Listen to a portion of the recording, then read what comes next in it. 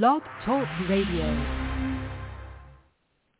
Hi there, I'm Mary Eileen Williams at Feisty Side of 50 Radio, and this show is a celebration of baby boomers who are embracing life as we grow older. And one of the best ways to do that is by learning new and fascinating information. That's why I'm especially excited to introduce our guest today, Sarah Janssen. Sarah is a writer and editor who specializes in working on nonfiction reference book, and she's joining us today to share all about a brand new information-packed resource called the Almanac and Book of Facts 2022. And believe me, this is a treasure trove of information that's guaranteed to keep you both entertained and informed. I can't wait to get started. So welcome, Sarah. Thank you so much for having me.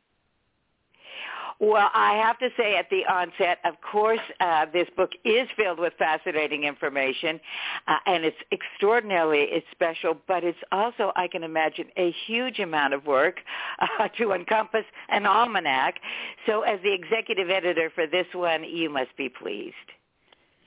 We are excited. You know, it would be a huge task if the World Almanac and Book of Facts did not have a great team working on this massive undertaking every year, but we have a lot of really wonderful writers, editors, researchers, and fact checkers that all come together to make sure that this giant book comes out with all of the needed facts for the upcoming year every year around this time.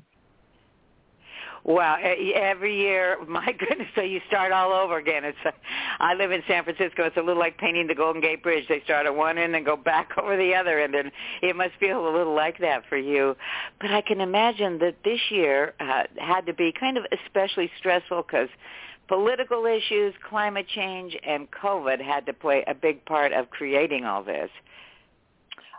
Absolutely. So the World Almanac's mission every year is to take a look at everything that's been going on for the past year, provide all of that information in one place, and also create a resource for questions on any topic you might have in the upcoming year. So whether that's education or sports or pop culture or economics, we're trying to cover all of those questions you might have in really accessible formats.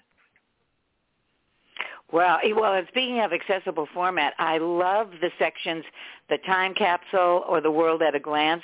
So tell us a little bit about how the book is organized, where you go into in-depth in certain areas and then make things kind of right there, like you say, accessible. So the World Almanac covers about 80 different subjects every year. And within those sort of buckets, we take a look at, new information that becomes available, updating statistics. You always need to have an article on every nation in the world, every state in the United States. But within those constraints, we're also always adding new information that becomes available. Obviously, things like climate change, there are always, hundreds of political developments to cover. And then making sure that within all of those new news events, we're providing sort of ancillary information. So whether that's new COVID data or data on vaccines, or adding information on disasters that do appear to be related to climate change. These are things that we're always undertaking a lot of extra research to sort of fill out and provide, context and a good foundational understanding of these hot button issues. Well, there certainly are a lot of hot-button issues around currently, let's just say that.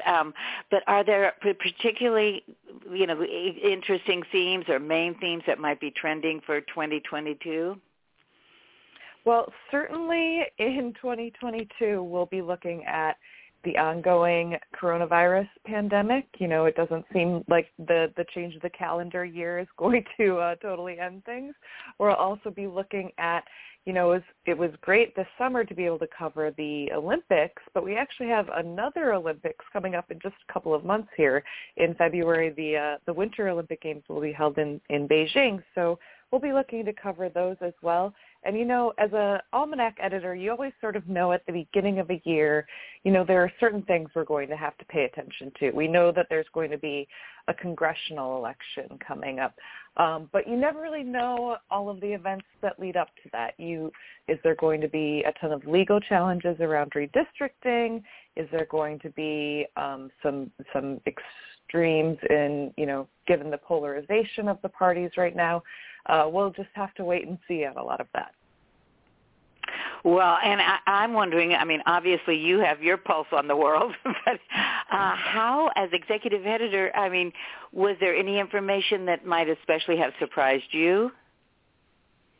Oh, gosh, I'm surprised pretty much every day, depending on the subject that we're working on, because there is always just so much new information available. There's always so much new research to sort through and to try to, pin it down to, one table, one graphic, one nugget of information that we think will be really useful or helpful to readers. Yeah, no, I can imagine, but I think a lot of us may have been surprised about how COVID and all the various iterations of the virus seem to be ongoing, so that's a huge one, but I don't think any of us were maybe prepared for that. And then, of course, the political issues, as you say, those are dense and ongoing. So in order to, you see these broad strokes, but what is it like to distill the information so that people can see it in chunks that we can understand?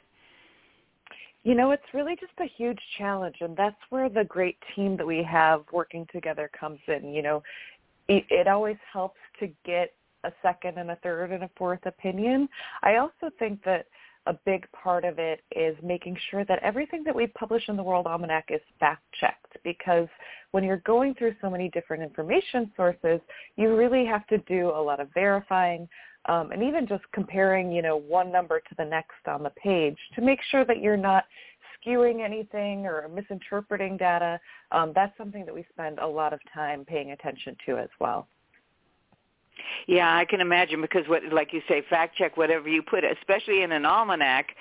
You've got to make sure it's accurate, and then too, like you were saying, that how people will understand that information quickly and kind of get an overview of all that. So do you have any favorite sections of the book? Again, I like the idea of a time capsule and World at a Glance, but do you have any particular sections that you enjoy reading? Well, I love working on the World Almanac's year-end pictures every year. The Almanac editors, we spend a lot of time with black and white data, so whenever we get a chance to work in full color for the photo section, it's kind of an exciting thing. And there are so many wonderful images. If we had been able to, we would have made the color sections twice as long in order to include them all, but that just wasn't an option. So we did our very best to pick out the photos that best represented the course of the year, and not just in news events, but things like, what was happening in entertainment. We also have a section of photos that commemorate those who have passed away in the last year. It's just a really wonderful way to wrap up everything that happened in 2021 in a visual way. Wow. Well, Sarah, you obviously did a fabulous job. And before we have to go, do you have any final thoughts you'd like to leave with our listeners? Well, I hope that they pick up the World Almanac in any of its formats. We're available in paperback, a larger hardcover edition, and then also an ebook, which you can carry with you a little bit more easily than the 1,008-page printed version. Yeah, that's not exactly a pocket edition, right, Sarah? Not quite. Well, this has been so interesting. Thank you so much for sharing your expertise, your information, and, of course, a wonderful sense of curiosity and passion about this wonderful almanac. Thank you so much for having me. I appreciate it. Well, all you listeners out there, please do check out Almanac and Book of Facts 2022. It is most definitely a treasure trove of fascinating information and a real feast for the eyes as well. So until next time, this is Mary Eileen Williams at Feisty Side of 50 Radio, saying I'll catch you later. Bye-bye.